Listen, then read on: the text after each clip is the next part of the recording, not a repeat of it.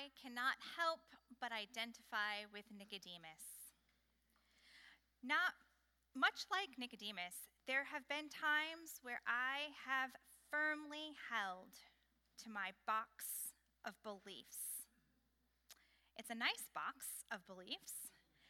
Everything I need to understand God and the world is tucked in and orderly.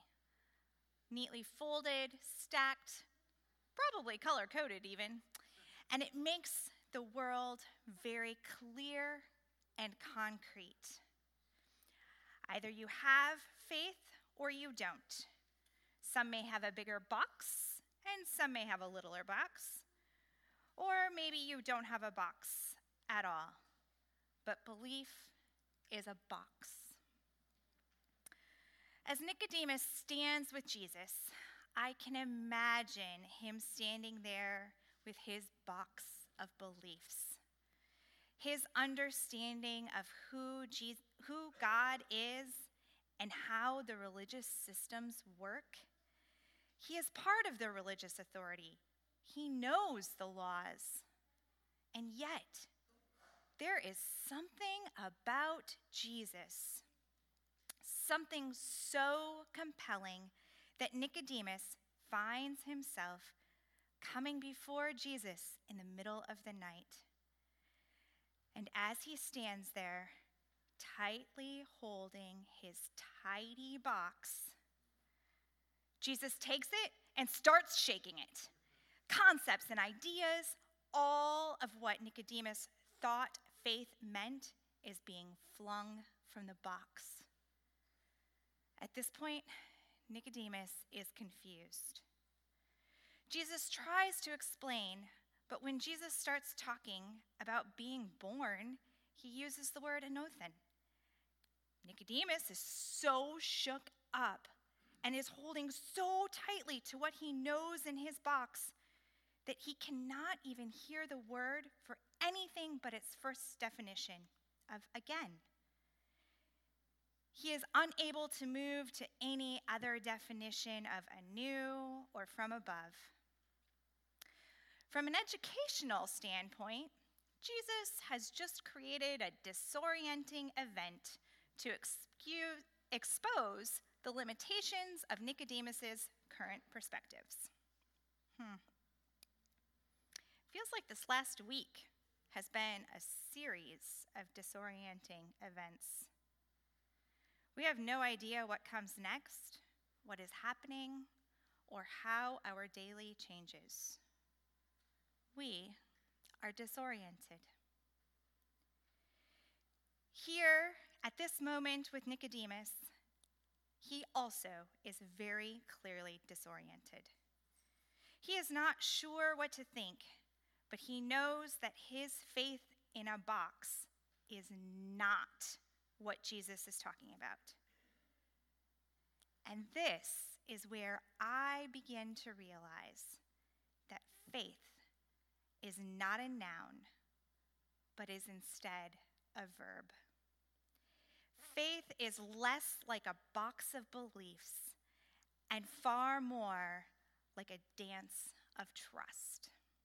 A dance that moves and changes, ebbs and flows as the Holy Spirit moves in, among, and through us. Changing our mindset from faith as a noun that I can have or lose to faith as a verb is hard. Faith as a noun means that this is my box, and I can do with it any way that I feel that my faith is. Faith as a dance is an active verb and is so much harder to keep entirely to myself, which is exactly the point. We are not told what Nicodemus's reaction was, but we do see him twice later in the Gospel of John. And it seems that his faith is perhaps dancing, growing, and changing. The first time, he mildly defends Jesus to the religious authorities. He isn't being bold, but he clearly isn't holding his box in the same way. And then later, he and Joseph of Arimathea are burying Jesus in the tomb.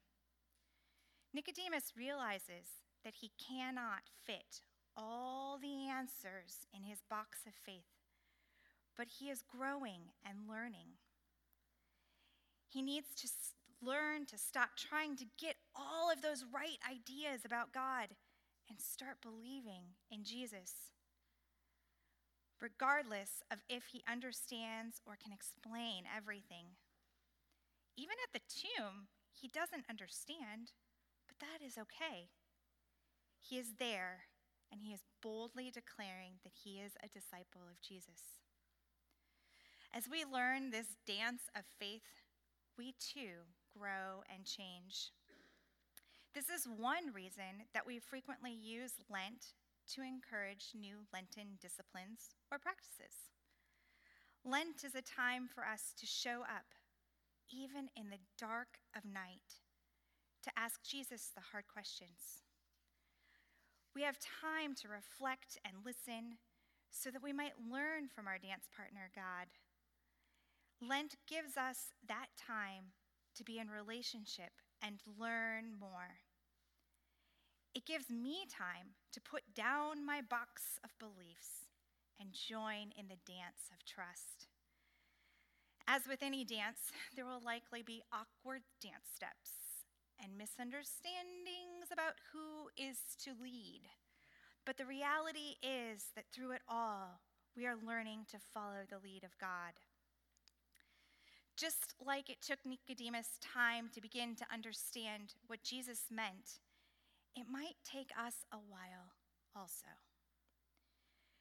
There may be moments where I want to run back and pick up my box because it's comfortable and it feels safer and way less vulnerable to keep my faith this way. To follow in the dance of faith can seem risky, but God is always there. Jesus shows me in this gospel that he is going to be there for us, even in the middle of our darkest night. Jesus is ready and willing to talk as soon as we are. We don't have to be perfect yet in reading our Bibles or even to know much of anything about our Bible. Jesus is willing and ready to start dancing. We can be beat up by the world's stresses and fears, the unknowns, and Jesus is there and ready.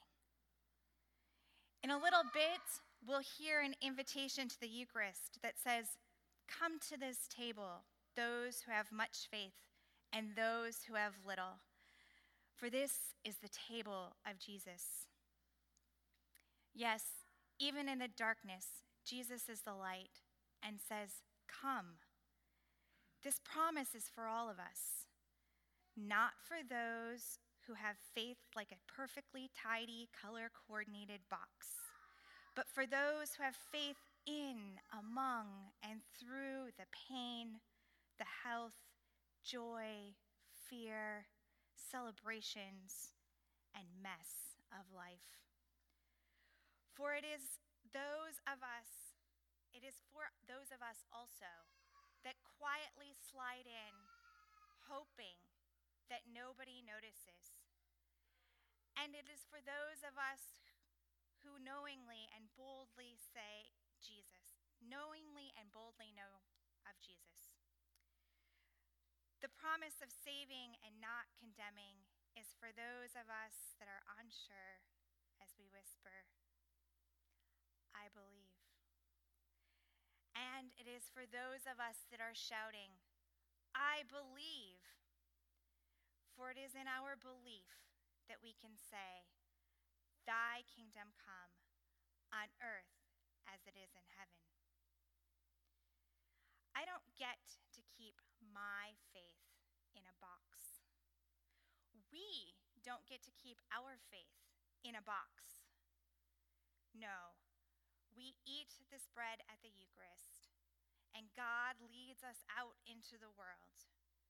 We are dancing in the light of Jesus, living, moving, active, dancing Jesus. This week, how will you dance your faith? Where will you let